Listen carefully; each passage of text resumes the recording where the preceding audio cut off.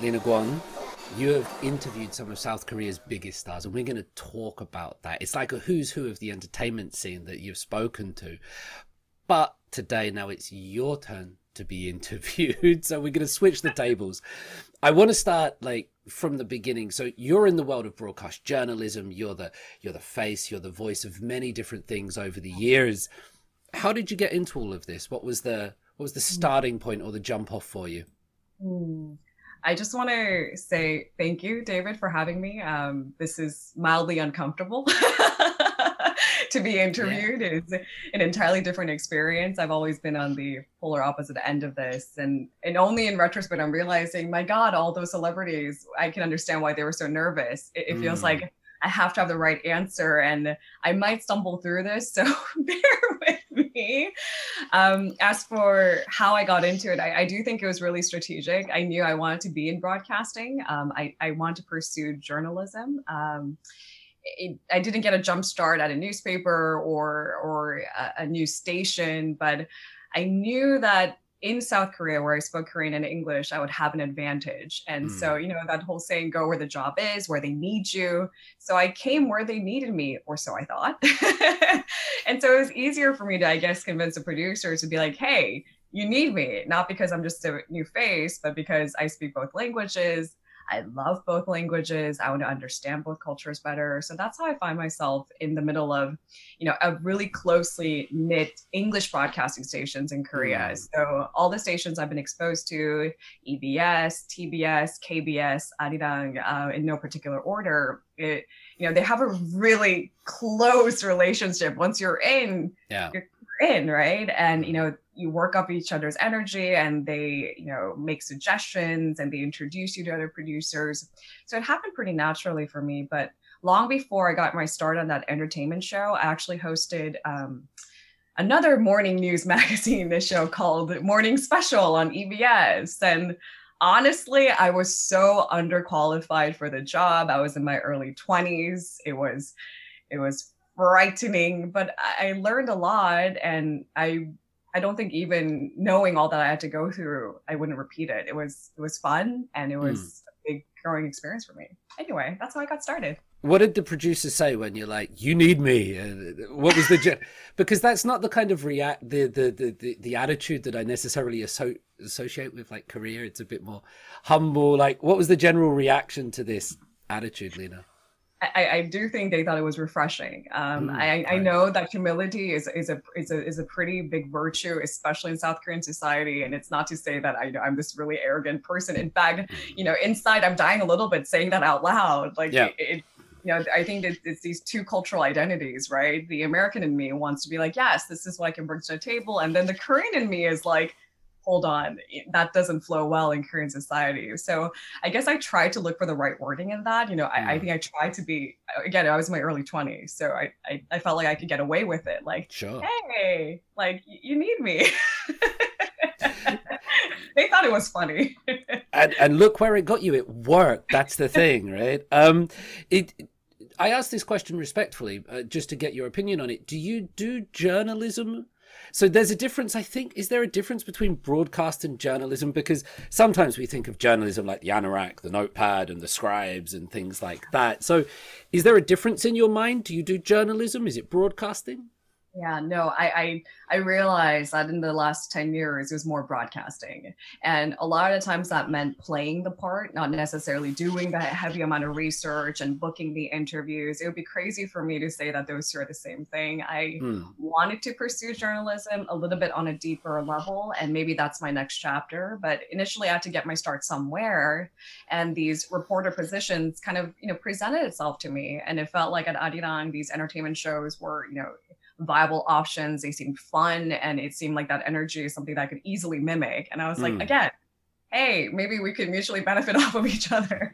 You use me, I use you. Not Absolutely. so much, but I do think that distinction needs to be made. A lot of these interviews I landed with these celebrities, it's not as if I went out to, land the interview and do all the convincing to get the celebrities on board. These are all these connections and networks that the writers had, created over their course of Hmm. 10, 20 years of career. So they were the ones to land the interview, and all I had to do was honestly present the questions in an appealing way. And so it's more acting, less journalism.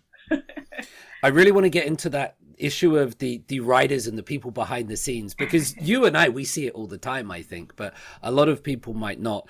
But before we get there, this nature of celebrity. So a lot of the work you've done is like, you've spent time sitting next to these celebrities, talking to them, interacting with them.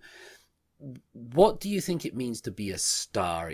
And how does this play out? And I'm curious more about, is there something different in being a celebrity in Korea, the celebrities that you've seen, and in other parts of the world? Is it a global thing that this is a star and no matter where you go, there are stars, of course, but is there anything specific to the nature of celebrity or stardom that you've seen in South Korea?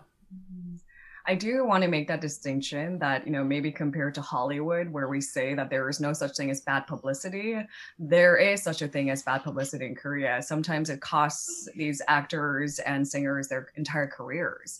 On top of being good at their craft, I think we do expect in Korea largely for these celebrities to be stand-up citizens. I remember, there were articles pouring out about, certain high-profile actors being a good taxpayer. And I remember thinking, that's peculiar, right? But I guess that's what you'd expect. And then I tied it together with these, high profile tax evasion stories and how that was a big no-no.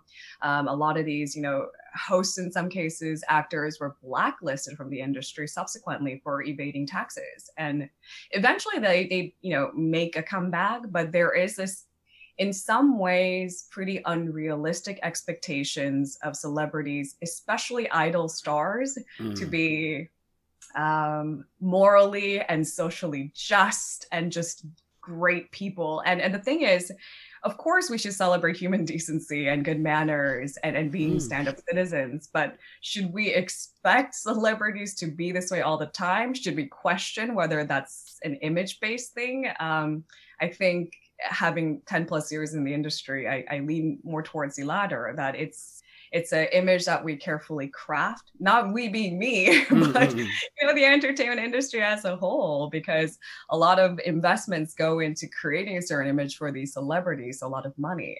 And what they want is for them to hold on to these ads and things that make money for the company. And so, yeah, I think that's a uniquely South Korean thing, where we expect these celebs to be stand-up citizens. And I mean, you're talking about tax and tax evasion and a good taxpayer, which is, like, that's what you're meant to do. My immediate thought went to, this is a bit much, I don't know, I'm a bit embarrassed to say it to you, I guess, but like sex tapes, where in the West, that could make you an even bigger star. Pamela Anderson and Tommy and Paris Hilton. In Korea, it's just like, boom, you're gone. You'd be out the industry for a long time. And we get this idea, you've mentioned it here, Lena, that the celebrities have to be model citizens, stand up and pure. And yet, sometimes you see politicians and it's like, they're drunk driving, taxpayers. Where has that shift? Do you know why it's like that? It's like, surely we should switch that around. Like, the politicians should be stand up and we should let the celebrities just do their thing. But it seems flipped, doesn't it? I think so. And I think that's one of the main criticisms, even those in Korea like to raise, that, it should probably be these public figures who make laws and amend laws and change laws should be measured by this, social measuring stick, maybe even to live up to all those expectations, not celebrities. But I guess, in trying to understand that whole argument, why should celebrities be this morally just perfect human beings from afar? Some fans have spoken up and said, you thrive on fans' love and interest, and you should repay that love by being kind, tax-paying, law-abiding citizens. I don't agree with that, but there is this general, maybe even notion of expectations, maybe even for these celebrities to do so. I don't agree with it. I think it's, again, a crafted image. And if you just take a peek behind the scenes, that's just not the case, right? Celebrities are just humans and they make mistakes, and it should be okay for them to make mistakes. That doesn't really, harm anyone else but themselves. And sometimes those mistakes and that redemption story, that arc, that's part of why we like these people. After I finish this conversation, I'm going to go and check my taxes. I'm really paranoid now about this idea of, oh my God, is it all right? You mentioned like when you first got into this industry, talking with the celebrities and in your early 20s. Now in 2022, I wonder, is the nature of celebrity and stardom changing because now it's all social media? And I think sometimes, Lena, there's this weird paradox because with Insta and Twitter and TikTok, it seems like we're almost closer to the stars. Like we see them with their airport fashion. We can see these selfies at home and like we check the surroundings behind them. But then at the same time, it seems like they're also a bit further away because everything's curated and filtered through this. Do you think that, you know, how is social media affecting the role of celebrity in society? What do you think? I think it's making celebrities' lives more difficult. I'm not in defense, of them, and they probably don't need me to defend them. But again, it's about, their parts of their private lives being showcased a certain way at a timing that benefits either whatever project they're next going to promote, or it's the timing of it all, right before certain wedding bells, you hear about certain exclusive interviews.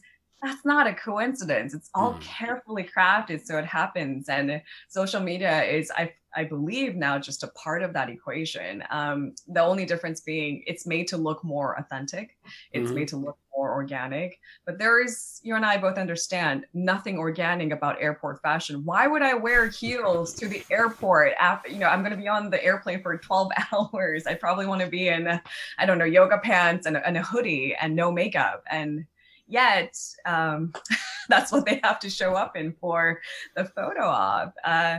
I do think the more mature audience understands that that's also part of the image, but maybe it sells to, again, the younger audience who likes to believe that that's part of a more authentic storytelling experience, whether that was designed to bring these celebrities closer emotionally to the fans or not, I wouldn't understand. But maybe it's not geared towards someone like you and I. Maybe it's geared towards a much, much, much younger audience. Much, much, much, much younger audience. Do you think that, you said that when the stories come out, when there's wedding bells and all of this, it's part of, let's say, a narrative, or there's this construction.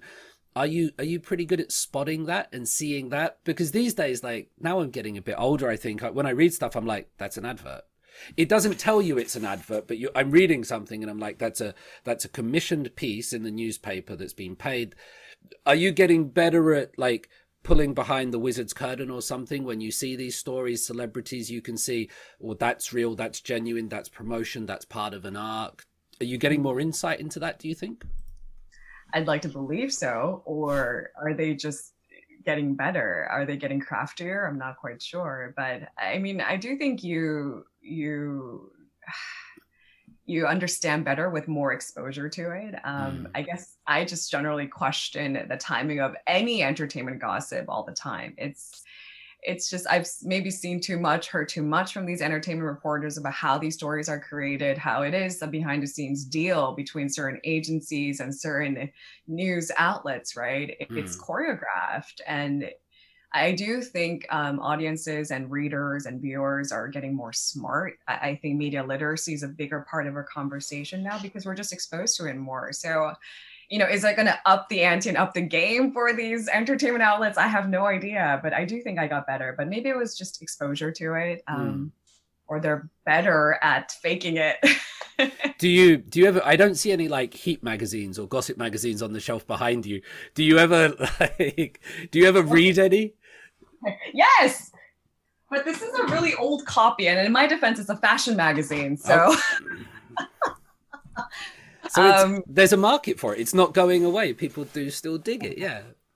Honestly, I think tabloids will always be part of the conversation. To what extent these stories are publicized, that's an entirely different story. Hollywood thrives on this, right? Paparazzi shots still sell for such massive prices that sometimes it jeopardizes a celebrity or their family's health and well-being and things like that. And so I think it's always been part of that celebrity narrative. But uh, it's funny because I say like, oh, I'm above it, but am I like, am I not also being reared in by all these clickbaits? Does it not strike my curiosity? I'm also human, and if the headline is really splashy, I'm like, ooh, maybe there's something there. I think the difference is, are you feeding into it, and are you being swayed by it? For example, there are all these real estate stories about celebrity A buying a really expensive plot of land, celebrity B selling an apartment in this lavish neighborhood to buy another extravagant one.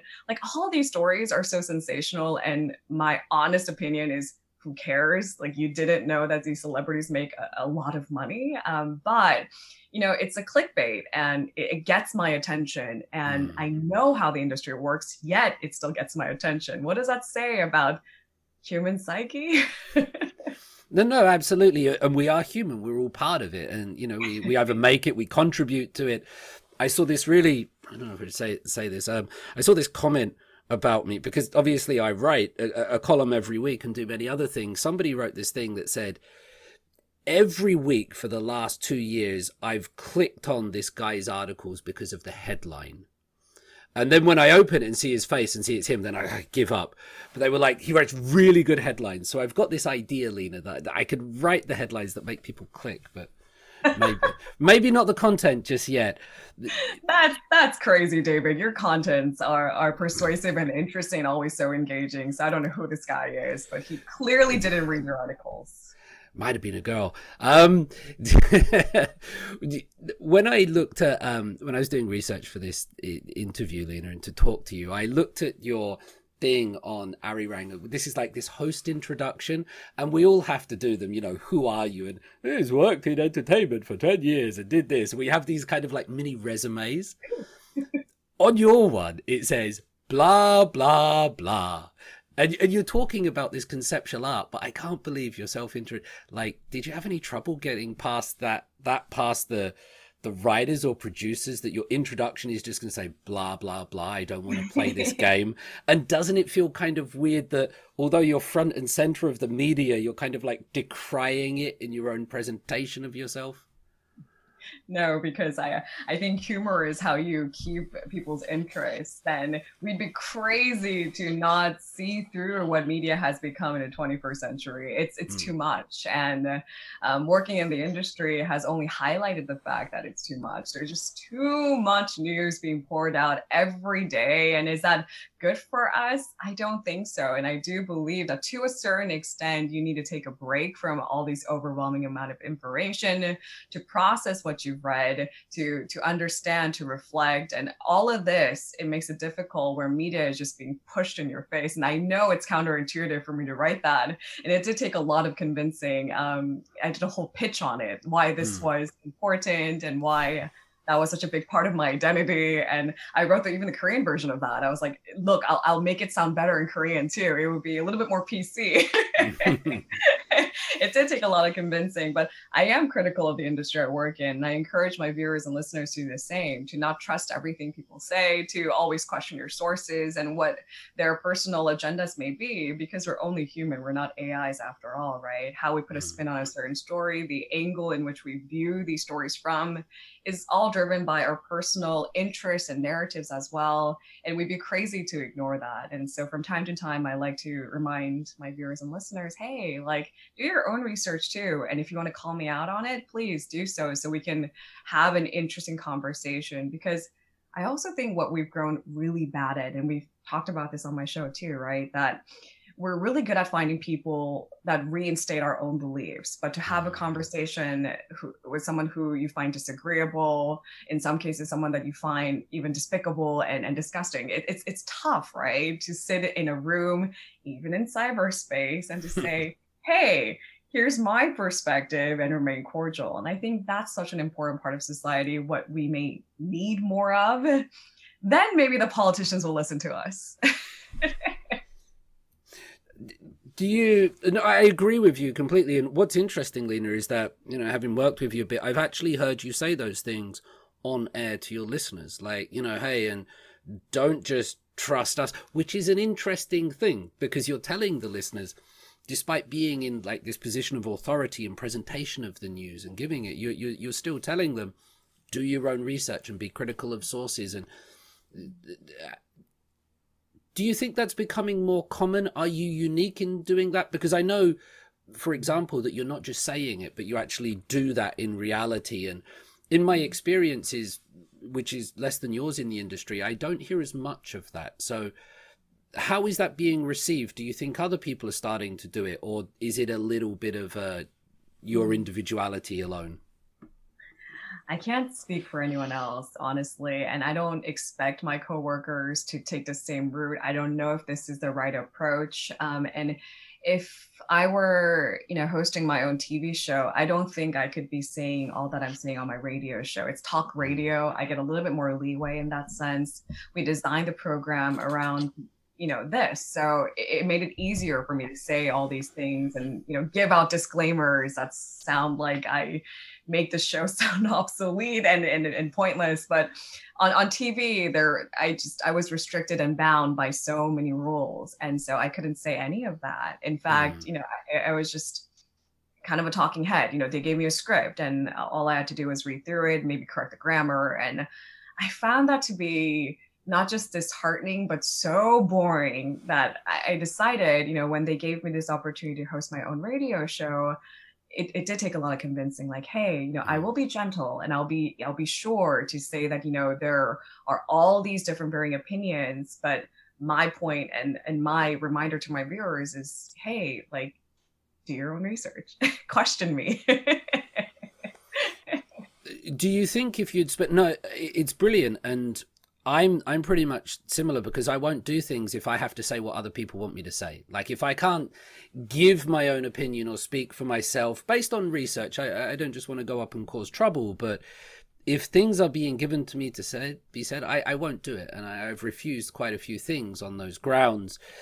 If you imagine that you kept doing the TV talking head where you're given the script and you say these things, and now you're doing one where you have more leeway, is it just related to boredom and how interested you would be? Or do you think it actually affects who you're becoming as a person? Like, because you're allowed to speak honestly, is it having like personality and psychological effects on Lena as a person? Or is it just a job and it's boredom or not boring?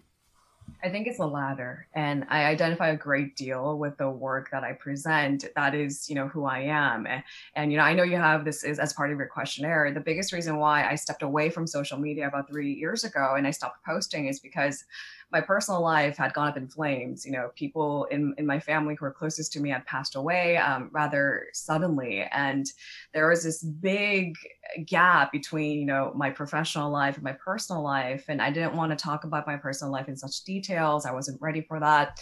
And even now, I'm not ready to share all the darkest and deepest parts of my life with, everyone out there, right? And so when I realized that there was this big gap between maybe my persona on air and who I am in my private life, I decided, it felt like I was almost deceiving people when, I was posting these things about going to these really great fashion shows, being invited to exclusive events. And suddenly it felt, not to say that these are frivolous, these are important events where, lots of money and lots of people, put in their creative efforts to make, perfect.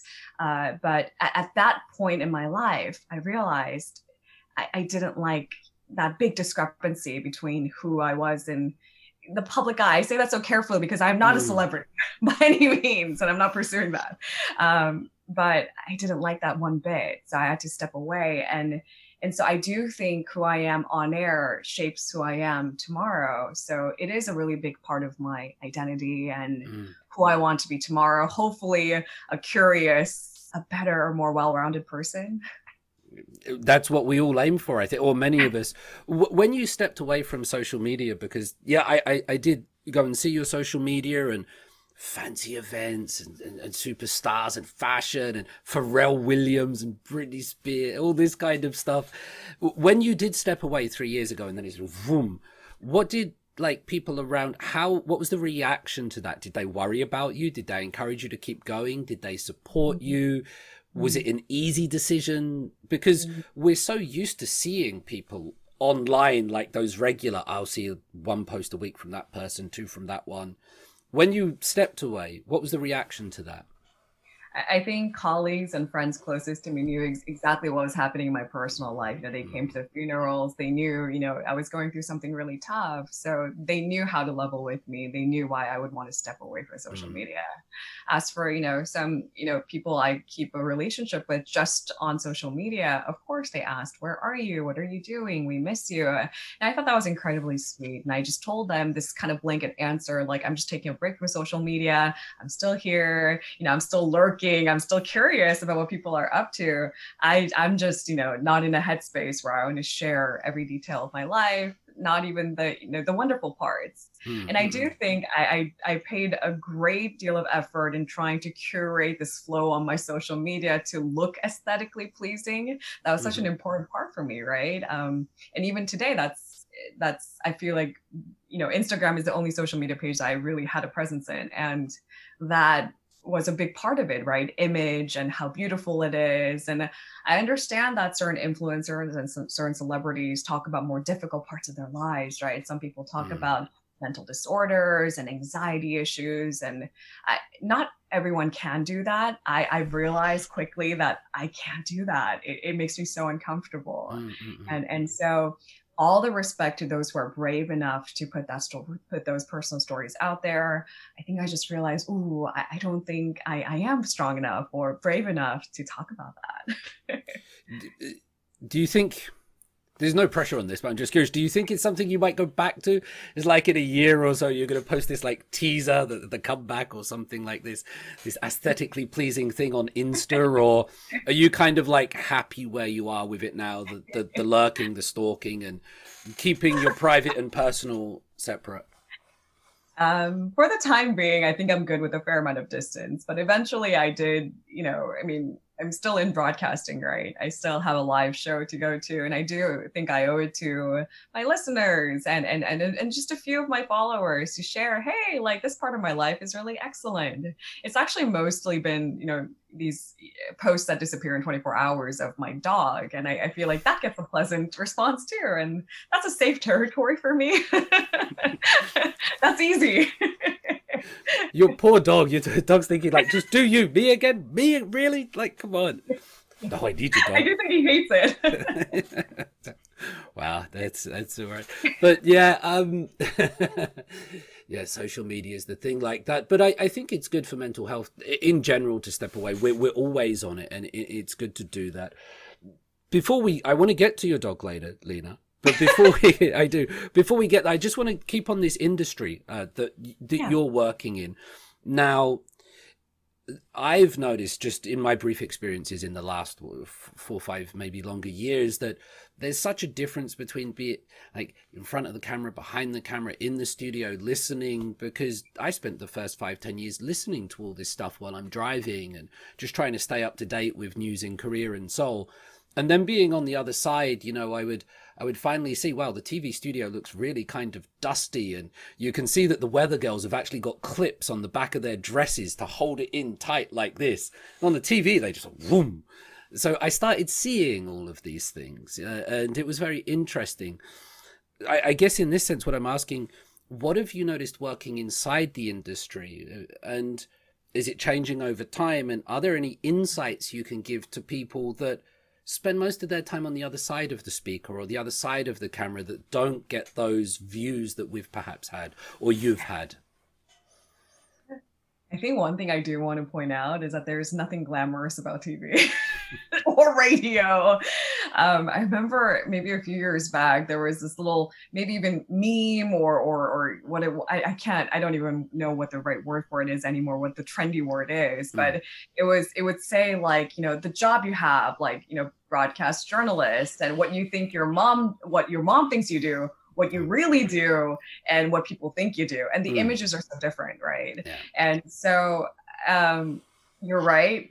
These TV studios are dusty and gross. There is not a good ventilation system, and during particularly dusty seasons, it's disgusting, and it's hard for you to breathe through a 2 hour show or a 3 hour show. I used to do my pre-recordings like for 6 hours straight, and after 3 hours, it was suffocating literally, and we would have to take a break just so we can drink water and get a Mm, the fresh air. We were in the basement of this company, and there's nothing glamorous No. about that.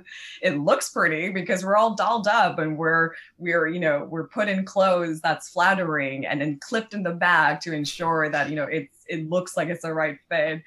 There's nothing comfortable and fun about that. So it's less glam. It's a lot of just hard work and powering through these difficult scenarios. It's particularly cold during the winter seasons, and it's particularly hot during the summer seasons. And it's everything you hear is true. So I guess I did want to throw that out there because I did have, interns who came and went, these really young, like aspirational reporters coming in expecting a certain level of glam treatment. And when that wasn't met, they would be wildly disappointed. And it kind of broke my heart because I thought, no, like, if you just see it through, there is fun, there is something to be learned. The experience is worth something. But, I think they were thrown off by their own expectations of what it is. And there's nothing glamorous about, for me right now, waking up at 4:30. For my producer, it's 3:30. Is that glam? No. Before you get in, we get into the 4:30 because that still blows my mind. And I want to ask, I think, have you ever considered just doing a night show or something? I mean, like 4:30. Tomorrow I'm in the TV studio and I worry because they put makeup on your face, Lena, and then for the rest, and then I have to go and do lectures somewhere else, and the rest of the day, like, I'm not used to makeup and masks and hot weather, and it's weird, and it's just from here, and there's like this whole kind of tone. Do you have any like observations on what it's like to be sat in the chair and getting your hair done and your makeup before you used to do the TV? Because it's a weird thing, isn't it? I think after a while you grow accustomed to it, and maybe you feel naked without that proper the whole excuse me. Can it's you dusty. edit? No, it's live. I'll drink water to make sure it stays in. All right. Oh my. Okay, so what were we talking about? All right, sitting in the chair and getting your hair and makeup done. Honestly, I used to pack myself, these makeup wipes. So after recording, I would remove most of the makeup. In fact, most of my co-hosts that were actually most frequently male, Brian Jew, Austin, Kang, like they would all bring their own makeup wipes and they would just take it off as soon as the recording was over because they knew going to the gym or, in your case, going to lectures, none of that is natural, is it? And people will be asking you most uncomfortable set of questions and that's, you'd rather avoid it. Just wipe it off. Yeah. Go about your day. I think that's just the point I was trying to make about it not being natural. Because on the TV and on the screens, it looks, I don't know why it's got that pantac, or it's bright, it works. But in real life, it looks very different, doesn't it? Very artificial, isn't it? I mean, no one should have fake eyelashes this long. And it's I think in a TV studio setting, for example, the lighting that they have is so powerful and so strong that if you don't have a certain amount of makeup on, it does make you look a little bit more washed out. So it is that very unnatural setting that requires even our interviewees, they don't have to be celebrities for them to, have their eyebrows drawn in and things like that. None of that is, I suppose, a natural conversation. It's funny because it makes them most uncomfortable. And you want to talk about a nervous interviewee, that's not a good place to start, yet it's what the industry requires you. Yeah. I have to get my eyebrows taken out. Mine grow too much. It's the opposite. Just on this one, before we move on to the 4:30 thing, the camera puts on 10 pounds, true or false? True. Absolutely true. And is that something that we could avoid? I'd hope so. But for some reason, camera lenses, after all this evolution, for some reason, can't take care of that. And the problem with that is if you're okay with looking just a little bit bigger than your original self, then it's okay. But I think most people, when they see their on-screen facial structure or their physique, they would want to look their personal best. And so honestly, I don't think, beauty is the only thing that's important in a TV radio, especially radio setting, I suppose. but I did put a great deal of effort in looking the part while I was doing more TV. I guess I can share, 8 kilograms thinner, and that's actually most unnatural if you ask me. But it's something I felt like I had to do. I was, paid to look a certain part. Mm. That's partially self-imposed. No one told me to lose weight. That would be an entirely different conversation. But it just felt like something I had to do. And it didn't help that, I had to sit across from these celebrities who looked their part all the time, right? And so I thought maybe that's something that I had to mirror, something that I want to do for myself so I could feel confident and look my best, and everything else would just fall into place. Yeah, I know what you mean by being around those people. It suddenly makes you question your own appearance and things like that. And I mean, if we can put men on the moon, people on the moon, and we can have smartphones, why can we not have cameras that don't put on 10 pounds? Because then you wouldn't have need to be 8 kilos less. You could just be the same, and it wouldn't matter. The same, and no one would even question Right. my appearance anymore. I don't know. I've been told that the camera has one lens, we have two set of eyes, and the way we view things, that makes a difference apparently. So that one lens angle apparently makes you look a little bit wider. Why we can't perfect the technology, I have no idea. I didn't even know that. I'm learning something. This is great. Wipes and 2-lens cameras, and then we're good to go. At the moment, Lena, like here in Seoul, South Korea, you're up at 4:30 like every morning. So there you are. You're doing the broadcasting, but this is one of those jobs where you can't really just phone in sick, wear sunglasses, or you have to be there as a face, as a presence, and as this positivity. Surely it like gets tough doing that every day, or do you find it easy? It's just your thing and you love your job, or what's your secret? How do you do it? I think majority of times it is the latter. I do love my job. I do enjoy, having conversation with someone like you, David. In fact, having you on the show has inspired me so much that I actually look forward to going in more than I did prior to having you on the show. I'm not just saying that because I'm on Korea Deconstructed. No, really. I like people who challenge my beliefs. I like people who want to have these engaging conversations and these deeper more well-researched conversation topics, and you're one of the few who are able to challenge my own ideas. In fact, there was a moment even with my own radio show where I felt like I had plateaued. It was growing a little bit, stale. And if you do something every day, unfortunately, that's part of it, right? You think maybe there isn't more you can do to learn and grow. And that's the worst place to be, I think, as a broadcaster, where you feel like you've plateaued and there's nothing new anymore for you. And then you meet someone who is a breath of fresh air, and it takes you to that mindset again where you're excited to go back into work. So right now, definitely, I'm thrilled to be at work.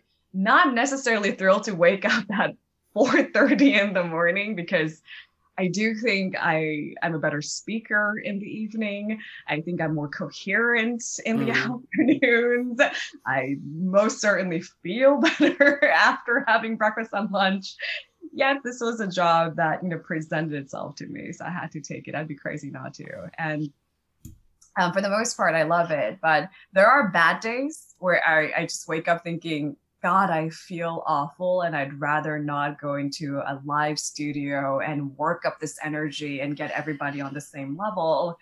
And I think 10 years in now, I tell myself to be just kinder to myself. Like, don't be so hard on yourself. Like, everyone has good days and bad days, and it's okay to have one rough day.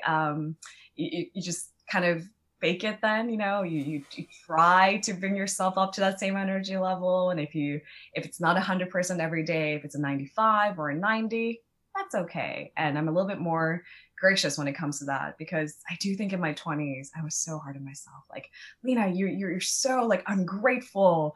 And that seemed to be a little bit self-destructive and not sustainable. So I've stepped away from that. And I tell myself, it's okay to have a bad day. You'll do better tomorrow.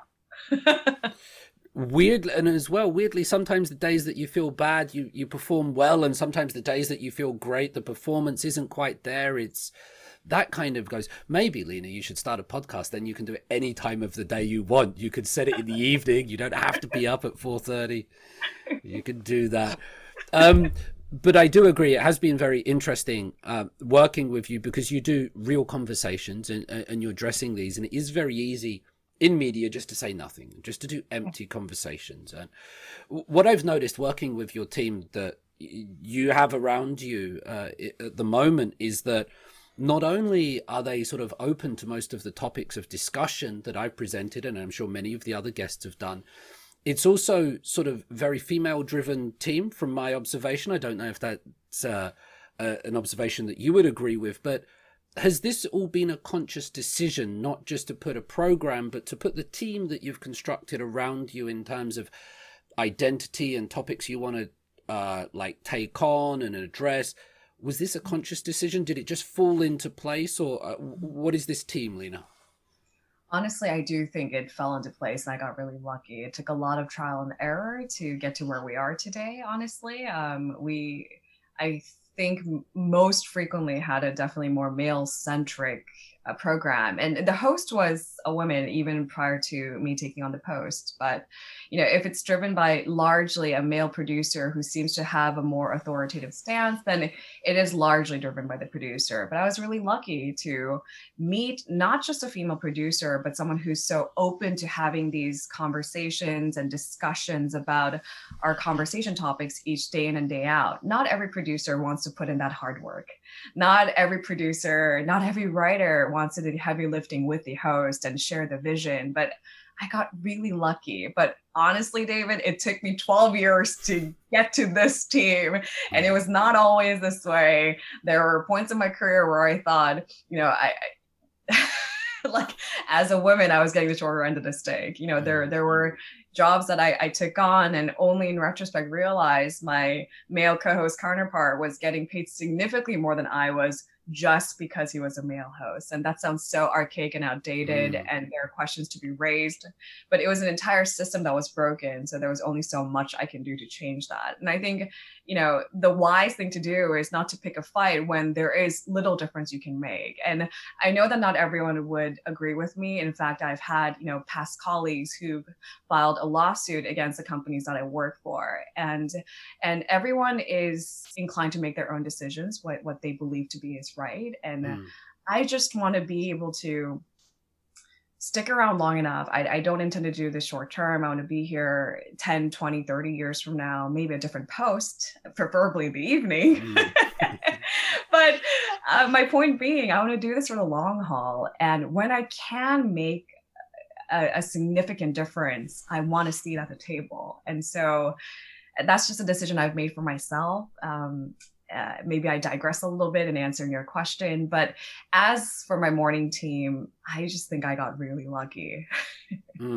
When you mentioned sort of these pay differences that you described as archaic, like this kind of gender wage gap, were the differences or the rough treatment that you faced, or the let's say unequal treatment, was it purely financial? Was there anything else going on? Because it's hard for me to understand, so I'm just trying to learn better. But was it purely financial, or was there different things taking place? I think I don't want to say a certain station is a certain way, because I do think it was that particular team. It was a particular producer who had very little guts or power to say things that must be said in order to renegotiate the terms of each host and reporter's contracts. I do think he had such little, I don't want to say power, but maybe even the strength or the courage to walk up to his superior and say, hey, this discrepancy is not right. He just didn't have the tact for it, or the knowledge, or maybe even reasons for him to fight those battles for me. But I quickly put those pieces together and realized it was not a personal thing. He was just really that incompetent. And I don't use that lightly. And I think that's where that comes from, that specific story. For particular male hosts who had a little bit more celebrity, they had more exposure, more fans. I guess the big argument was, Lena, you're a nobody. Your co-host is a somebody. And I really can't argue against that. I don't think I seek celebrity. I don't think I was, looking to become famous. If I did, I should probably have a bigger social media presence. Your dog's there, don't worry. He's doing all right. So I do think maybe case by case it's different, and it was just my personality to not necessarily be okay with it. I was furious at the time, and I was, running in Hanggang and screaming into the water in the direction of the water. And I probably looked insane, but I also did realize a wiser decision to make was to just see it through and see what's next for me instead of picking a fight where I knew I could make no difference. I saw a little bit of Rue de la Blues, Our Blues, the drama, and there was Shin Mina just swearing at the water. It was really, really cute. I should say, she was cute swearing at the water. In When I go to these various programs, I noticed that I work with a lot of women, not just on yours, but on other stations. There's a lot of women writers. There's a lot of women PDs and things like this. So from my experience, it seems like things are changing, and I see women in positions of power in my limited experience of the media industry here in South Korea. Do you see, so from my limited view, it seems kind of positive to me, but again, I only have that. What's your take on it? Are things getting better? Is there sort of more representation for this women in society, in this media? They have the opportunities to rise up, get a seat at the table, like you said, or is it still difficult? What's the reality of it like, Lena? I'm not married yet and I don't have children yet. And I think that's where things get really unfair and tricky for women who want to also thrive in their respective careers. It's just the logistics of it. I mean, we're talking about, being able to be a good mom, which is something that I would want to be if I have children in the future, and to, still be 100% at your job when you have a newborn baby at home to feed, to take care of, to be present for at all times. And so I don't think these conditions are getting better at least quickly enough, right? Because I do think it does come down to those really difficult questions. How do we ensure that women have at least the same kind of opportunities that men do 10, 20, 30 years into their careers, right? To help them balance these duties that are still largely in Korean society, I think, put on women more than men. We're slowly changing. It's becoming more of a collaborative effort. Both of the parents are working, then they should probably share the burden of raising a kid. But the reality is that it's happening, I think, at snail speed. It's just so slow. And, I do think, some of these newlyweds have to strategize and say, hey, our careers are just too important.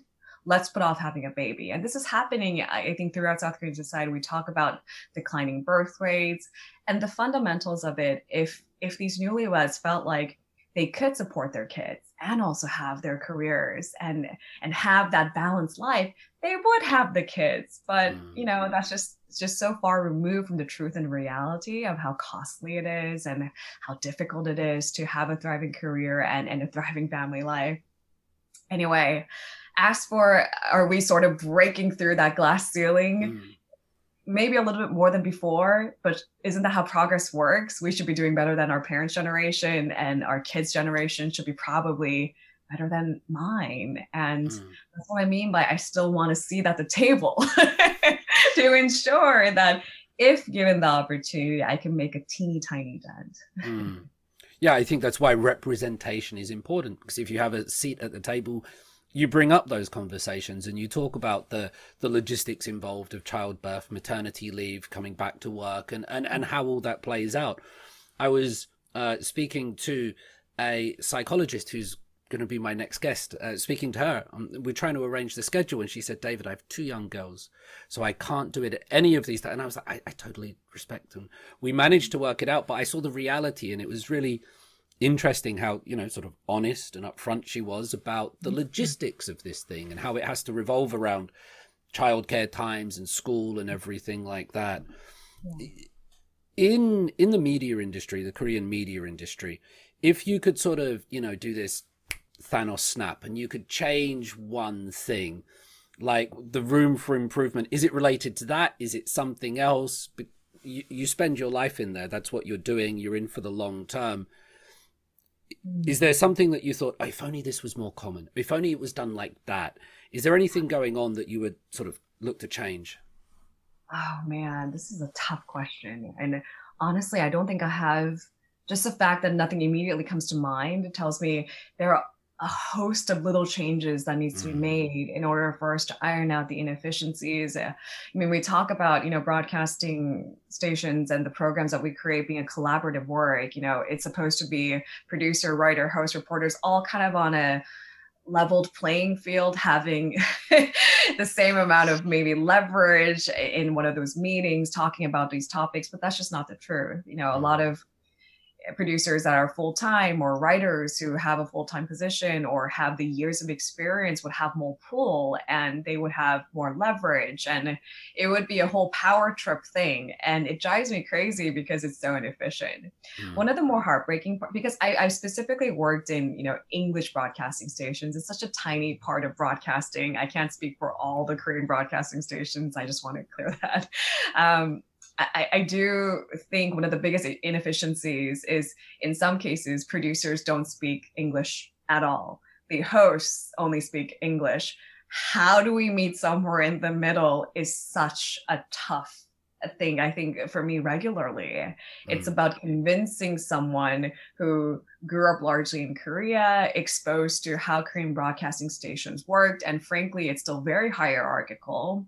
And then there are these, hosts that come from all these different walks of life, exposed to different cultures, different countries. In some cases, they speak multiple languages, they're exposed to multiple cultures. And all they want to do is make the show better. And that mm. intent is lost because they come from such different cultures. And I always try to put myself somewhere in the middle. I'm lucky in that sense. I can understand both. And I try to say, hey, he doesn't mean that. Hey, she doesn't mean that. But it is one of the biggest inefficiencies of working at these English broadcasting stations. And we're trying to do something great. I think the Mm. objective is clear, but how we get there is so different. Some of those particular stations, well, Arirang in particular, is really good for my Korean because I only have to, I just speak with the producers and the writers, especially on some shows, it's just all Korean. It was like, I've been working with this producer there for like 3 or 4 weeks, every conversation in Korean. And then after 4 weeks, he just said something to me in perfect English. And I went, oh, mate, like, I struggle through it. I'm fine with it, and I like doing it. But after 4 weeks, he was like, "So what kind of music do you like, David?" I was like, "Oh mate, you do 4 weeks. You've been listening to my Selegi Moonbop, and then bang, you just give me that." um, but I know what you mean, like that language, that communication, Yeah. and bringing these things together. Do you think I want to get onto celebrities? But you just mentioned this kind of English communication broadcast industry in South Korea. Do you think it has a good rep in society? Because I must admit, before I started doing it, I would sometimes have like TBS EFM on the radio when I'm driving through. I would sometimes listen to the stuff. That's my Um, competitor, David. this is a podcast. We can say like brand names like Samsung, McDonald's. We can even say shit. Doesn't matter. It's a podcast. But what kind of, sorry for swearing at you, Lena. What kind of reputation do you think this industry has in South Korea? Do you have any like perception of that when you tell people this is what you do, this is where you work? Do people go like, ah, or ah, what's the reaction? I think, my colleagues at Arirang, we like to joke around about this because I think the amount of, well, I suppose it's natural with any job. There are lots of obstacles to power through, including but not limited to that communication difficulties with our coworkers. But from afar, I found it to be really surprising that if I go to, host some of these major events, and, I don't necessarily mean to name drop, but it's my current association. I host a certain show at a certain station. So I'll say, yeah, I host a news magazine show on 99 Radio. And the perception is usually really positive, and I find that to be really interesting because Mm, in some cases, these event hosts, they don't necessarily speak English. It's not as if they tune in regularly to TBS or Arirang or EBS. Yet they have this really positive perception. And I can't put together why that is. Maybe there is a facade from afar. Everything looks great from afar, doesn't mm-hmm. it? Yeah. um, but yeah, I do think, and there is a little bit of, oh wow, your English and your Korean is so good. There is something a little bit still captivating about that in Korean society, with increasing amount of people more fluent in multiple languages, but there is still kind of this allure of, wow, you speak these both languages so beautifully. And it's flattering, and maybe that's what they're trying to do. Maybe feel comfortable by flattering me. I'm slowly just trying to imagine now you speaking, because all my interactions with you have been in English thus far, and I've noticed with some people that even their voice changes. Like I lived and worked at a women's university for so long, and one of my Korean teachers said to me, "David, you speak Korean like a woman." And it's because all day I was hearing like women speak Korean around me, and I naturally picked up a lot of those. And so sometimes I think people's voices change a little bit in two languages. Lena, let's get into stardom. And there's one of the reasons I wanted to talk to you, because you've spoken and you've been around so many of these celebrities, and we'll speak about some specifically. But has there ever been a celebrity that you've met that you've been like, oh my God, I'm meeting this person. Like, what am I going to... You've had like the butterflies, the nerves before you're going to see this person. Has that ever occurred to you? Have you always been just totally like, bang, let's go, this is work? No, remember I told you when I got started, I was, early to my mid 20s. And Right. I think initially I was a little bit more starstruck. And because I was starstruck, absolutely nervous. But certain celebrities were, so big when I was growing up. I lived in Korea for a few years during elementary school. And back then, SES was such a big deal. This was like the original K-pop girl group, the early 2000s. And when I have to sit down with Hada, who is, one of the main members of SES, I was a little starstruck. Like, my God, you were kind of my idol when I was growing up. And so to sit down with her was nerve-wracking, but she was really sweet and easygoing. So that interview was a breeze. And then I think another actor that made me incredibly nervous was Lee Byung-hun. He's so charismatic and such a wonderful actor. And I was nervous for just because I was a dedicated fan. And he also was very charming and kind. And you'd be surprised how wonderful they are with 5 cameras pointing at them. Just kidding. I do think they're really pleasant people. Most celebrities are. And I found this might just be my generalization, but with actors who have more to lose, with singers who have more to lose, as in their pristine reputation, they're a little bit more aware of that they have so much to lose, that they go out of their ways to be more cordial and more charming and more kind. And that became really quickly apparent to me in a lot of these interviews. But I still do get nervous. I get nervous all the time. And it doesn't even take a celebrity to make me a little bit starstruck and having me stumbling through my sentences. Even my morning shows make me nervous. Morning will do that to anyone, I think. How handsome is Lee Byung-hun in real life? I have to ask you, come on, like, because he's a fabulous actor. I like so much of what he's done, and he seems to exude star power. Actually, when I look at him, he just seems to in Our Blues, he plays the very opposite of a star in this new drama, but he just seems to, like, that's the only thing he could do. You couldn't imagine him as an accountant. Like, nobody would get any work done. Is he that handsome in real life, or is it just like, what's... They're all really handsome in real life. They're all really handsome. And I think it is also part of their jobs to know exactly how to work those angles, to work those charms, the way they gaze into your eyes. Like, it's a lot. And I'm not just talking about Lee Byung-hun, it's everyone. All of the incredibly successful actors with presence and star power, they seem to know exactly what to do to work the room. They have a presence when they walk in. They say there's a glow around them. And I think that's years of dedication to that craft. They know how to walk, they know how to carry themselves, they know that their left or right face looks better on camera, and they know how to sit properly. It's the whole art of, celebrity, and it's incredible because you should see my posture throughout that 2 hour interview. I start, sitting upright, and then all my years of Pilates training goes out the window because I'm just too tired, and I'm slouching, and I really just don't care how I look anymore. And then there are these celebrities who are in proper form from beginning to end, and it's amazing. And it's not even just about their facial structure, how attractive they are.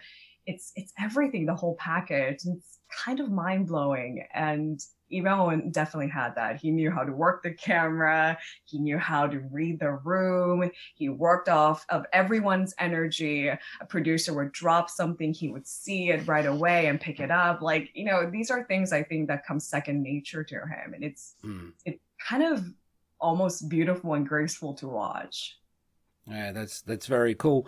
And I guess if you're always seeing yourself, you're going to be critical. You're going to know, oh, that doesn't look good when I do that. And it's that kind of, it's self-reflection. You're always getting that idea, oh, I did that, that doesn't look right, change that. You talk about posture. I did one interview with, God bless, Kang Min-soo, Gyosunim, like Min-soo.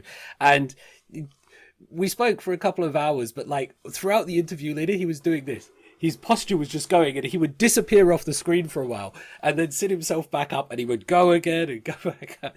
He was just trying to get comfortable, I think, bless him. When sometimes you say they're all beautiful, they're all handsome. Yeah. Has there ever been like some public figures that you've met and they completely subverted your expectations? So, they seem like these huge celebrities, but when you met them, they were just down to earth people, or you thought this person would be, like really kind of tough or sangnamja, but when you meet them, they're more effeminate. Or has anybody really subverted your expectations in that way, do you think? I think the interviews that were booked while I was on that show, it was carefully choreographed to look a certain way. So I don't think it was beyond anything I've expected or what maybe we've even designed. It was to promote a certain kind of image. And I knew that I had to play a part to, in some cases, to make someone look macho, to make someone look more feminine, or to make someone look stronger or more stern in this lawyer role they were playing for a new upcoming TV drama. These are all part of something that we agree upon long before the interview even takes place, and I have little control over that narrative. Like I told you, I just have to play a part. But off camera, you'd be surprised to notice that most celebrities are they're just like us. Most of them are actually incredibly down to earth. They want to grab coffee. They want to know how to become more fluent English speakers, because as you see them at interviews, it's most uncomfortable. I set them down and I conduct the interview in Korean, but my opening is this rap of English verses, and you can only imagine how uncomfortable it makes them when that's not the language that they primarily speak in. And of course, naturally after the interview, their question is, why do you speak English so fluently? How do I better my speaking skills? And it's just fun and lighthearted. And our interview spots are always so different, and we talk about good food spots, good coffee spots, and it's surprisingly mundane off camera, what they do, what they want to do. And so in that sense, I suppose nothing was out of the ordinary or out of expected. But I do want to say, but because this interview has been subsequently taken down, there was this one actor who had a pretty terrible reputation for sexually harassing not just, his coworkers, but just about everyone he came across that was women. And his reputation was so notorious that, my makeup artist and my producers were like, you need to be aware that this is the kind of guy he is. Because I had no idea. I didn't know who he was. I didn't know what his reputation was. I'm not an actor, so I don't work in his industry. But, everything I heard about him turned out to be true. And, during the interview, I felt most uncomfortable. He was staring at me in ways I felt, just...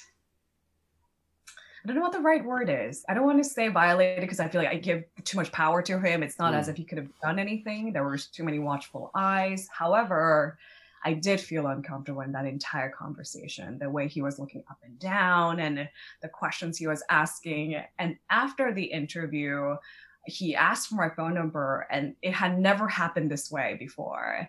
And I just remember being frozen, like, what is happening? Like, this really happens? And Mm, just 2 months after that interview, the whole Me Too movement happened in South Korea, and he was virtually ousted from the industry. And I remember thinking, wow, I can't believe like this really happens in broad daylight with people watching. And it kind of blew my mind and frightened me at the same time. What would happen, had there not been watchful eyes, had I been a more vulnerable person in that scenario, what could potentially happen? So that's actually one of the more shocking things I think in my like 10 years of uh, sitting down with these actors and interviewing. Most were absolutely pleasant, and that one kind of sticks out like a sore thumb to me. yeah, that's very distressing, I think, to hear about. Yeah. To try to not to detract from the seriousness or the severity of that, but thank you for sharing that. To try to switch it, I sometimes hear interviews or see them with like Bong Joon-ho 감독님, Bong Joon-ho, the director of Parasite, and suddenly her name has escaped me. The star of Minari and In Pachinko, Yoon Yo-jung. Yeah, thank you. When I hear some of them being interviewed, they're like swearing and talking about drinking, and it's just, you mentioned earlier, Lena, like the bigger they are, the more they have to lose, that the less they say. They just kind of cut off. And I see interviews with these two individuals specifically, and they just don't care. They just seem to be speaking normally. Have you ever encountered like candid people that let the mask drop, or that let them just be themselves, or is that a quality that you see in those two people? Have you seen it in other people? That's just something I've observed, and I don't see it very often. But when I do see it, I make a note of going, wow, those two people are like people. Human, really. Or they're being people for the camera, whereas a lot of people just keep that for home, I think. I think Yoon Yo-jung and Bong Joon-ho are unique, though, in a sense that they've paid their dues, and it's also about the image that they've created in their respective careers. Some are allowed to be more candid and honest because that's who they are, and they were never shy from showing that side of themselves very early on. In certain cases, I think if you build up an image of for being, pure and all the time benevolent, and then it's hard for you to kind of digress away from that main character that you've created for yourself in the public eye. And so maybe that the distinction needs to be made. It's unfair, right? Some person from the get-go is allowed to say whatever she wants, whatever he wants. And because that's just been the way they were, it's okay. And we almost celebrate it. It's funny because I've been tutoring this one actress without name dropping for many years. And whenever we go to study English, she brings me all these late night talk show examples in Hollywood.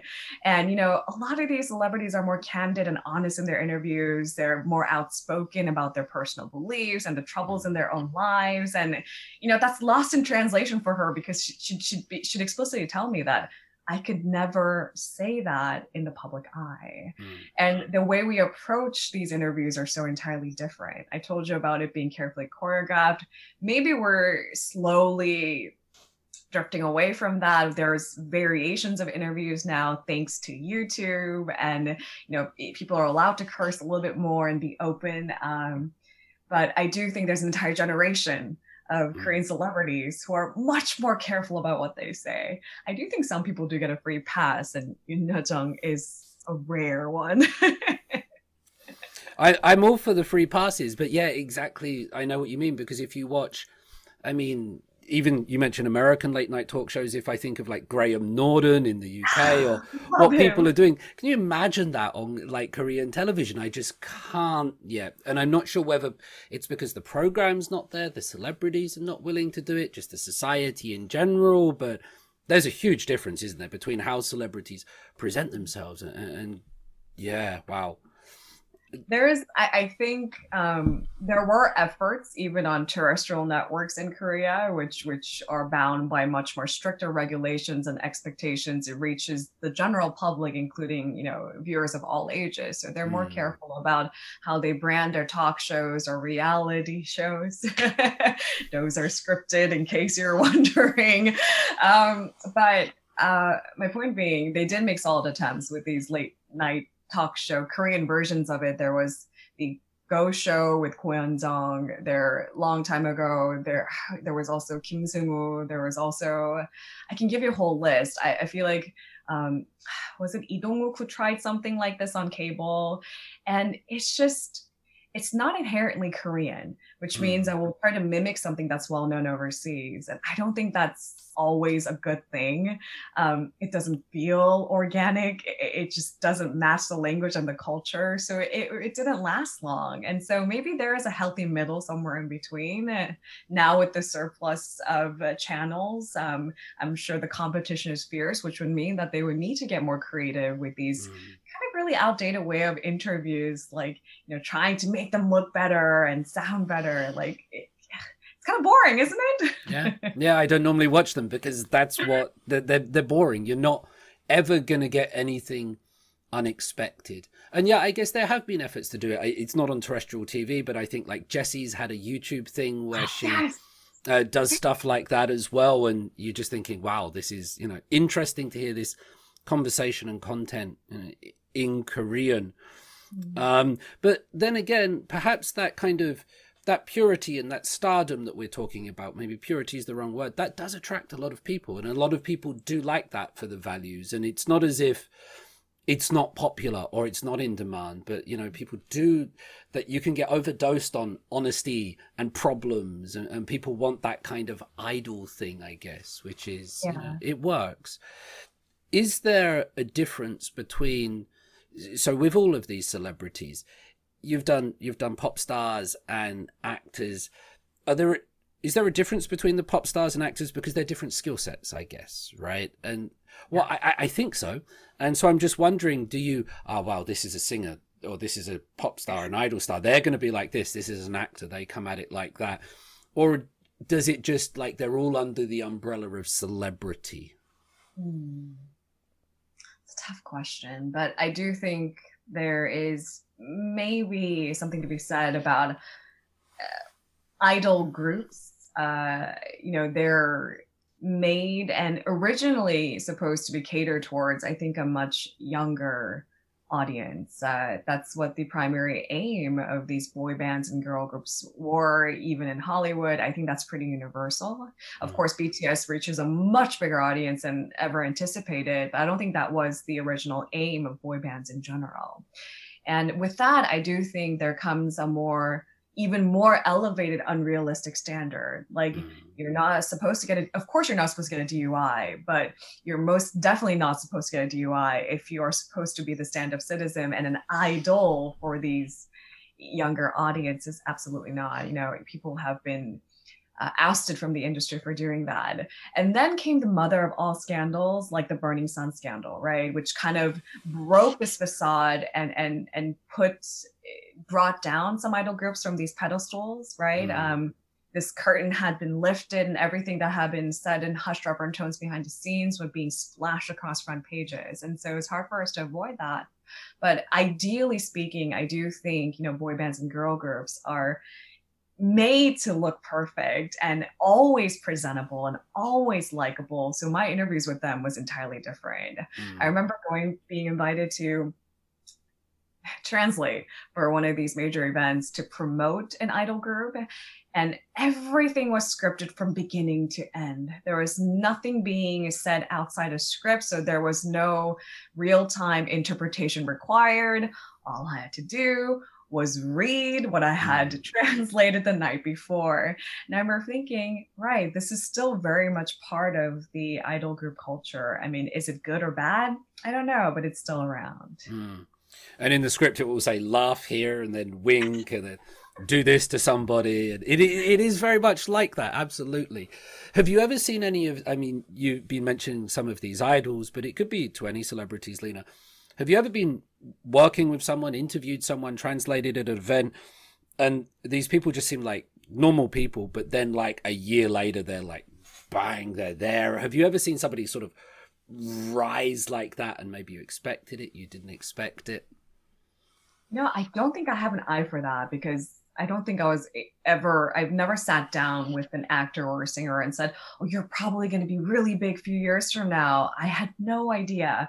I was just there to converse with them face to face. But, there were cases when their career just really took off. Seo Ye-ji was one example. Nam Joo-hyuk was another example. I mean, they were already famous, but their careers took off to whole new levels. In some cases, it was rocky. But anyhow, my point being, I have no eye for that. I enjoy the conversation, but there have been many cases, and it's not as if there is a single common thread as to why someone becomes more famous. There is this art, actually not just one, but many articles on trying to understand why it was BTS after all these years that broke through this really competitive North American music market. Yes, there was Psy, there was EXO, there are all these attempts beforehand. There was Wonder Girls. I mean, they toured with the Jonas Brothers, right? But what was so extraordinary about BTS that they really broke through? And it could be a number of different things. It could be timing. It could be great marketing. There are so many different angles, but a lot of times I do think it does come down to luck, not to undermine their efforts. I know that's a really sensitive and touchy topic, but stars need to align. And I don't think even well-trained industry experts can know exactly who will, shoot straight to the top and when. Sure. In that sense, I don't think the West was ready for Wonder Girls or Big Bang or EXO. It was timing more than anything. And then you've also got technology, the platforms. But I think the attitudes in the West and social values to be receptive to non-white content or identity based and things like that. So I think Korea's always been producing this stuff. They've always had like this K-pop on Fleet. It's there, but it wasn't so much a huge increase in quality, although the bar has always been raised. But I think also external attitudes has been there. Are you or have you ever been like a big K-pop fan? Is there like a group? Do you have a bias? Do you stan anyone? No. Okay. Okay. Actually, I think when I was much younger, like I said, SCS, I was much younger, so I was more receptive to that. And I do think at a certain age, it was less about the stars, it was more about the music. So it became less about, oh, this is my bias. It became like, oh, that song's really good. And that song's really good. That movie's really good. That TV drama is really good. And it made my job actually much easier, David. I think if I were starstruck all 250 times, that would have been a god-awful set of interviews, don't you think? Yeah. So this might be too personal a question. Some people get a bit weird about this, I've noticed in Korea. So what's on your playlist at the moment? What's on your Spotify or your Melon? Or some people just tell me they're like, music. I'm like, what music? Music? Yeah. I don't know what I have. I have Psy's recent release. I have Celebrity. I have Just the Way You Are, Vitamin String Quartet version. I have Little Things by One Direction, Come Out and Play by Billie Eilish. I'm not really giving any K-pop answers, am I?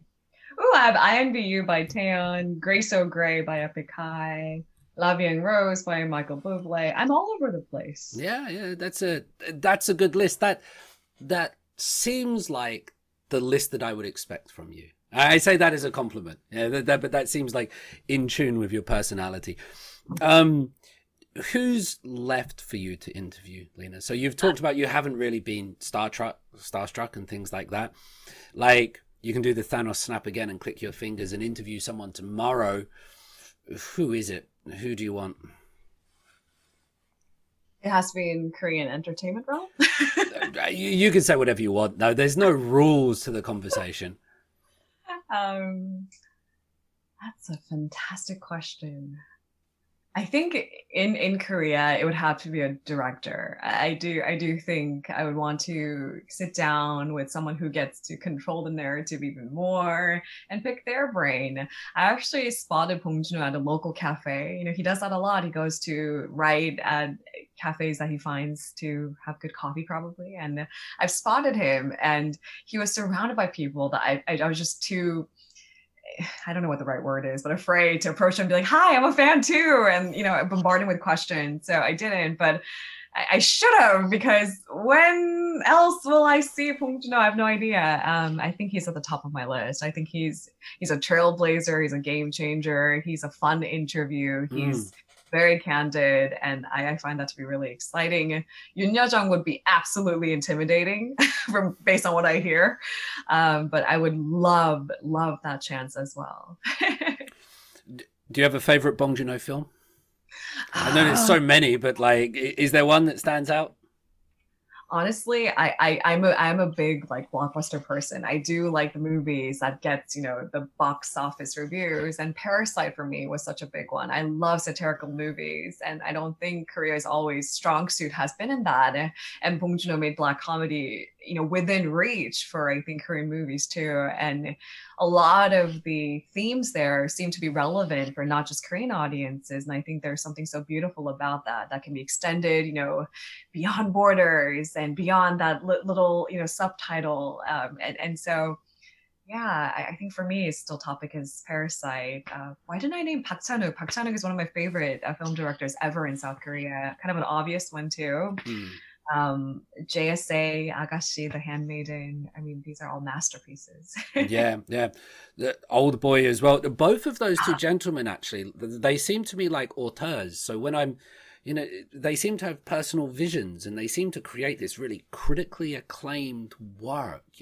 People love it so much, not just commercial success, because they do get as well commercial success, but it seems like, if you speak to film buffs or like movie people around the world, that they love those two directors, and it's, they do fascinating stuff.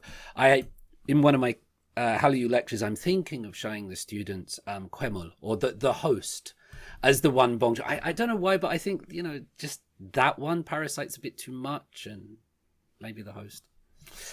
Each their own. yeah, absolutely. Yeah, it's something that needs to be done. Do we need to talk anything else about your interviews? Who have we missed? Is there anything else that we need to get out here? You've talked about the dreadfully uncomfortable ones with people being eventually arrested and things like that. You want to do Bong Joon-ho or Park Chan-wook? Is there anything left we've got from your interview days, Lena? Oh boy. The thing is, I hate name dropping, and I can't believe how much of it I did in this interview, but that is also a big part of my career, it turns out. Without the people that I've interviewed, I'm not quite sure what my career amounts to. Oh boy. Oh man. In a lot of times, I do find it unfortunate that these idol group member turned actors, or model turned actors, they always seem to get the shorter end of the stick. People don't expect them to thrive, and they have a knack for surprising us. And my hope is that maybe we could be a little bit less judgmental when they make those transitions, because a lot of my favorite actors have these different varying backgrounds and different starts, including but not limited to Nam Joo-hyuk. I think he's an excellent actor, and he had his start in modeling too, right? And so, I don't know, just a last note, these perceptions and misconceptions, maybe we should question them too. And sometimes some people are just really good at everything. I think we've all met these people that, like they Beyonce. But they might be good at modeling and acting and singing, and there's all these things that they want to do, and sometimes you're right, we pigeonhole them, or we expect them to do certain things. I think we're getting there. We spoke you said that your claim to fame is just interviewing these other people, but I'm going to turn the conversation to you for a little bit. We've already talked about your decision to move away from social media, which is understandable, and you've explained some of your reasons for that, and that's, totally understandable. You've also, working in the thing that you do, lots of messages come in and things like that. Of course, we're not talking like Lee Byung-hun fame, with the greatest respect to you, Lena, but there is still that, like, do you handle it okay? Do you get on with that kind of level of attention, because you are in the spotlight? It might not be as bright as Bong Joon-ho's spotlight, but it is there. Like, how do you cope with that? You're all right with that level of attention? Do you want more? No, I don't want more. There's this one podcast that I absolutely love, beyond Korea Deconstructed. No Stupid Questions is the name of it, and it's hosted by Angela Duckworth, who is behind Grit, and Stephen Dubner, who is behind Freakonomics, and they usually come up with a really clever set of questions, and they try to answer it. There is no right or wrong. They try to answer things like, can you separate art from the artist? When the artist falls in good grace to the public, should that art also be canceled? Things like that. There is no simple answer, but they dive deep into it. In one of the episodes, they talk about fame and just how much fame is sufficient. It's just good enough. And the short end of that entire podcast was that nobody desires an unlimited amount of fame. I don't think anyone signs up for it. I think it comes with perks, obviously, but it also comes with, I think, all sorts of strings attached. And I'm very well aware of that. And the kind of expectations that certain celebrities are, again, expected to live up to. And I'm again, I can't address this enough. I'm a lot more private than I thought I was, getting started in this industry. And I appreciate the private parts of my life that's, allowed to be kept hidden. So I don't look for more fame. And I'm so grateful for this, just the right amount where I'm able to kind of step away and nobody's offended by it. No agency is telling me, hey, you need to do more. I don't have any of those contracts. I don't think there's a simple answer to that, but no, I don't want more fame. Okay. You, with the level that you've got, this podcast sounds very interesting. I remember reading Freakonomics a while ago. No Stupid Questions. I've actually been told like a couple of times, I still have, I think, the Mamisang job. Somebody said to me, David, that's a stupid question. Is it? I'm fine with it. I'm not. That's so offensive. There are no stupid questions. Do you agree with that? Or are there some questions that, that's actually a little bit stupid? The hosts of No Stupid Questions also call each other on a stupid question. So I do think maybe from time to time there are uneducated, misguided questions. And I think personally, questions are stupid if they're absolutely offensive. If you know that they're malicious in nature and you ask them anyway, I think that's a stupid question. But in the most obvious sense of it, no, I don't think there's a stupid question. I like that answer. Thank you. And none of us here are trying to be offensive, so there's no stupidity. We're good. It sounds fascinating, though. In this, like speaking to lots of different people on this podcast, Lena, sometimes what I've noticed comes up quite a lot is this question of identity. And because I'm doing this podcast in English at the moment, like maybe one day I'll do it season 2 in Korean, there's people that have mixed cultural backgrounds or they've lived abroad for some time. And so the conversation of identity does come up. And also then this question of Koreanness, nationality.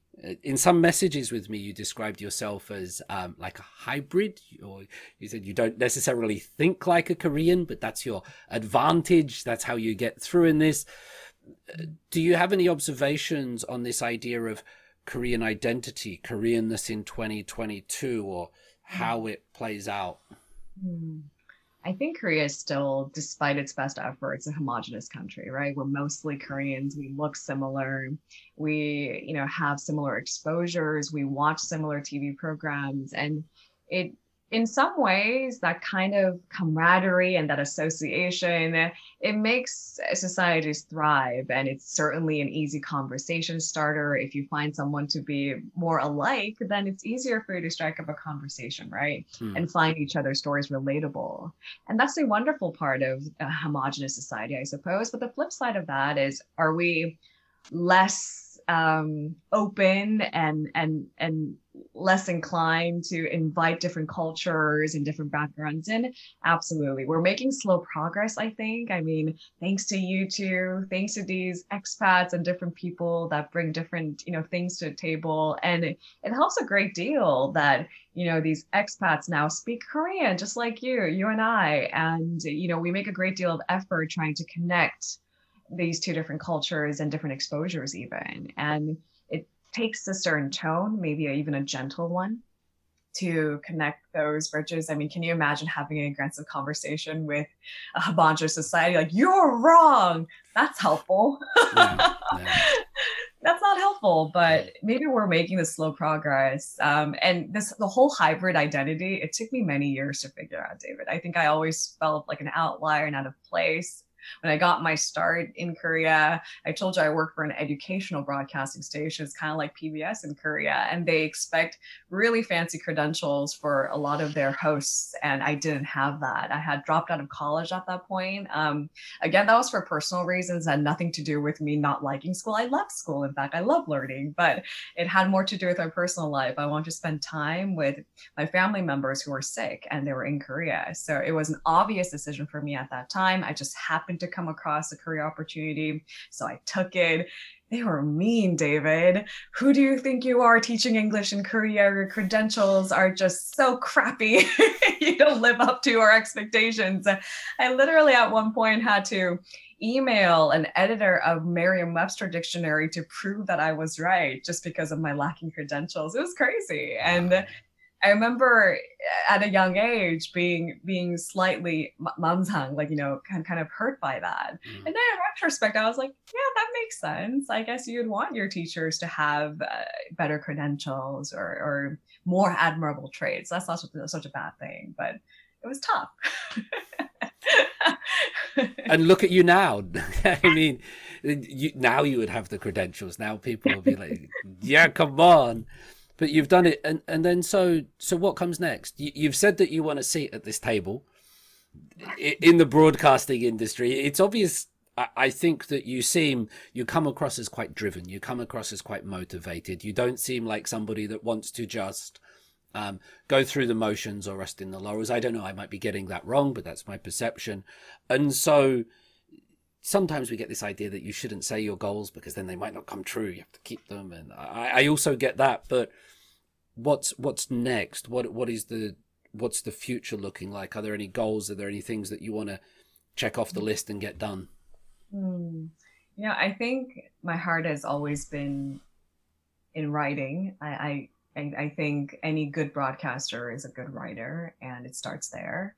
In order for you to be a good speaker, you have to be a good writer, and you have to read a lot, you have to hear a lot, you have to learn a lot, and for me, it is about personal growth. I would like to go on thinking I'm slightly better than yesterday's version of myself. I would like to give myself more room to, as my shirt says, do more things that make you happy. And there wasn't a whole lot of that during the pandemic. And pair that with what I was going through personally, it was tough. And I realized, yes, like working towards a bigger goal, career goals, these are great things. And that's a big part of my identity as a broadcaster. And I'm a freelancer. So if I don't work hard, there is no job.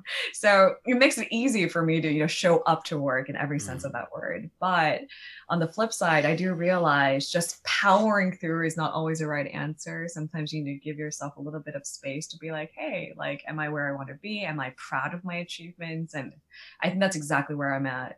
I want to give myself a little bit more breathing room. I still show up to work at 4:30, but in the afternoons, I would like to explore more of my personal passion projects. I want to write more, I want to read more, I want to see more. I mean, it is all I think tied to one theme about growth, being a better person, being a more well-rounded person too.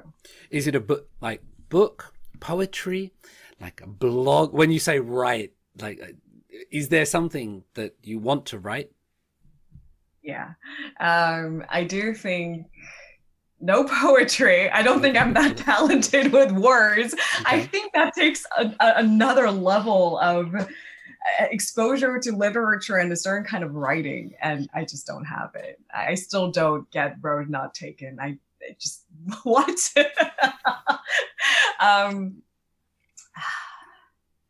Definitely more opinion pieces. It is what we do maybe every morning. And, I do think if I do just the right amount of research, I do think I have important things to be said about, Korean society and molding into society and, observations I make as someone who gets to interview really cool people. maybe in the near future. I do a lot of rough writing, but I'm a little bit afraid to put that out there. That's tough. It's ironic because broadcasting for some reason is just, I got it. And writing feels, it's so much more intimate for some reason. Yeah. No, I know that, and we're always trying to make it perfect. Because a lot of people like message me about writing because I have a high level of output in writing, multiple pieces a week, and your first piece is never going to be as good as the sixth piece, and the sixth piece is never going to be as good as the 12th. Do you know what I mean? But to get to the sixth piece, you have to have done the first one and the second one and the third one. It goes like that. But yeah, David, I can't skip that entire process and just put out like an excellent 30th piece as my first one. I can't do that. No, it doesn't. Well, you're clever. You might find a way to do it, but I didn't find a way to do that. You said this is a weird thing. You said do what makes you happy. Like, I don't know, this just might be my messed up brain, but sometimes if I'm like in a bit of I'll do what makes me unhappy, or I'll do what I don't like. So I might like do a whole load of marking that I've got from the university. That's not fun. Or I'll go on a run like for 10K, and that's not fun. But once I've done that thing that sucks, then I feel like, well, okay, now I feel good. So it's this really weird game I play with myself that when I'm a bit, I'll do something I hate rather than treat myself. And then after that, wow, the beer tastes good. That's a really interesting. Wow. I'm a little bit mind blown, David. Do what I hate more? Maybe even cross off things that, like cleaning out, reorganizing this bookshelf. I don't want to do that, David. Maybe No, you don't have to, but I'll check if you're wearing a different shirt next week that says, don't do what makes you happy. You put a big pen on there or something. Just scribble right across my shirt. Yeah. Why not? Okay, Lena, I think we're just about wrapping this up. Is there anything we've missed? Like, we've tried to cover celebrity, we've tried to cover 4:30s in the morning, women in the workplace, the clips on the back of weather girls' dresses, makeup wipes. We've got all that. I'm learning. Is there anything else that we've missed, Lena, while we're here? No, David, I think we've covered all grounds. I can't believe how fun this podcast was. Do you know how nervous I was before we got started? I didn't realize I was so good at talking about me. That's why I like doing this, because I listen. I don't know how to talk about me. All right, Lena, thank you for doing this. I know that it's a weird thing, but I really appreciate it, and it's been great talking to you and listening to some things about you. So the last question. Like, none of us asked to be on this world, and it's one that's sometimes marvelous, sometimes sad. It's full of excitement, it's full of fear, it's full of all these emotions. So what, Lena, is the purpose of it all? What can we do to give value to our lives, to the lives of other people? What is the meaning of life, Lena? Oh, man. I thought I would have an answer at this point. What is the meaning of life? I think it's just a personal journey. I know we like to make these grand, ambitious commitments. It always comes from a good place. Like, I want to make a small dent in the world. And these are all noble pursuits. But life is just made up of these like small moments of joy, small moments of success, even personal triumphs, really devastating moments as well. And I think it's just a journey, and each journey is so unique that you owe it to yourselves to maybe see it through, no matter how tough it may be. Honestly, the past 3 years, it was the toughest chapter of my life. I lost 4 different people in my family, and it has nothing to do with the pandemic, but it made it difficult to see them at the hospitals and visit them. Hospitals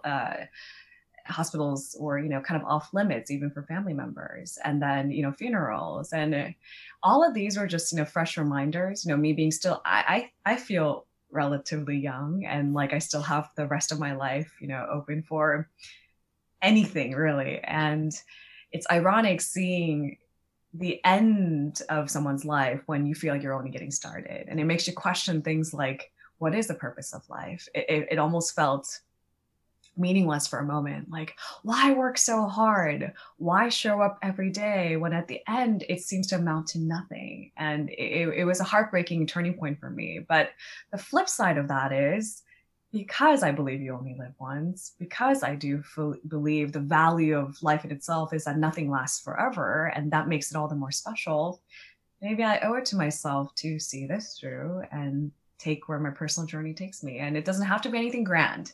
Have you seen the Disney Pixar movie Soul? No, I haven't. No. It's about, what happens in the afterlife, or what happens before we become, humans on this earth. There are these small little creatures that look like, animated versions of souls. And that's a great deal that they're really adorable and they're just blobs. And what happens is, someone grand like Mother Teresa would return to her soul form in the afterlife. And, all these questions are being asked about, was your life worth more? And it seems to be, no, just because you did more doesn't mean your life amounts to more. And that's kind of the question, I think, fundamentally what Soul tries to ask. And my 20s has really been about, work towards something. And I loved it. It's what made me feel alive. But also in my 30s, I do want to, I don't know, maybe not put the same amount of pressure on myself, still show up to work, but, see what else is out there and give myself breathing room and things like that. And if in the end, even if I don't have a seat at that table, maybe I'll be okay with it. Because it will be a personal journey, and if you've walked your personal journey, so I that's a question I want to ask you. You said it's this personal journey and it's unique. Is the destination already there and one that you have to achieve, or are you creating it as you walk each day? Is there destiny? A part of me says yes. I mean, there is beauty in believing in destiny, I think. I think when you kind of like when something feels serendipitous and, we add meaning to certain outcomes in our lives, like it makes it more beautiful, right? And it's poetic almost. But I don't know, David. I'm still figuring it out. Me too. And that's why I'm asking these not stupid questions, Right. Exactly. How can you have a podcast where you ask people the meaning of life? It's ridiculous, but that's what I'm doing, Lena. That's what I'm doing. And it's been fantastic talking to you. Thank you for being real. And thank you so much for having me, David. This was great fun. Maybe we'll do it again and it'll be a 6-hour conversation. With 5 sneezes. That's what I'm allowed. Wonderful. You're not going to edit that out, are you? I might put like a courtesy thing up over your face while you do it. I don't know. Yeah. Let's see. All right. Lena, let's stop it there. Brilliant. Thank you. Thank you very much, David.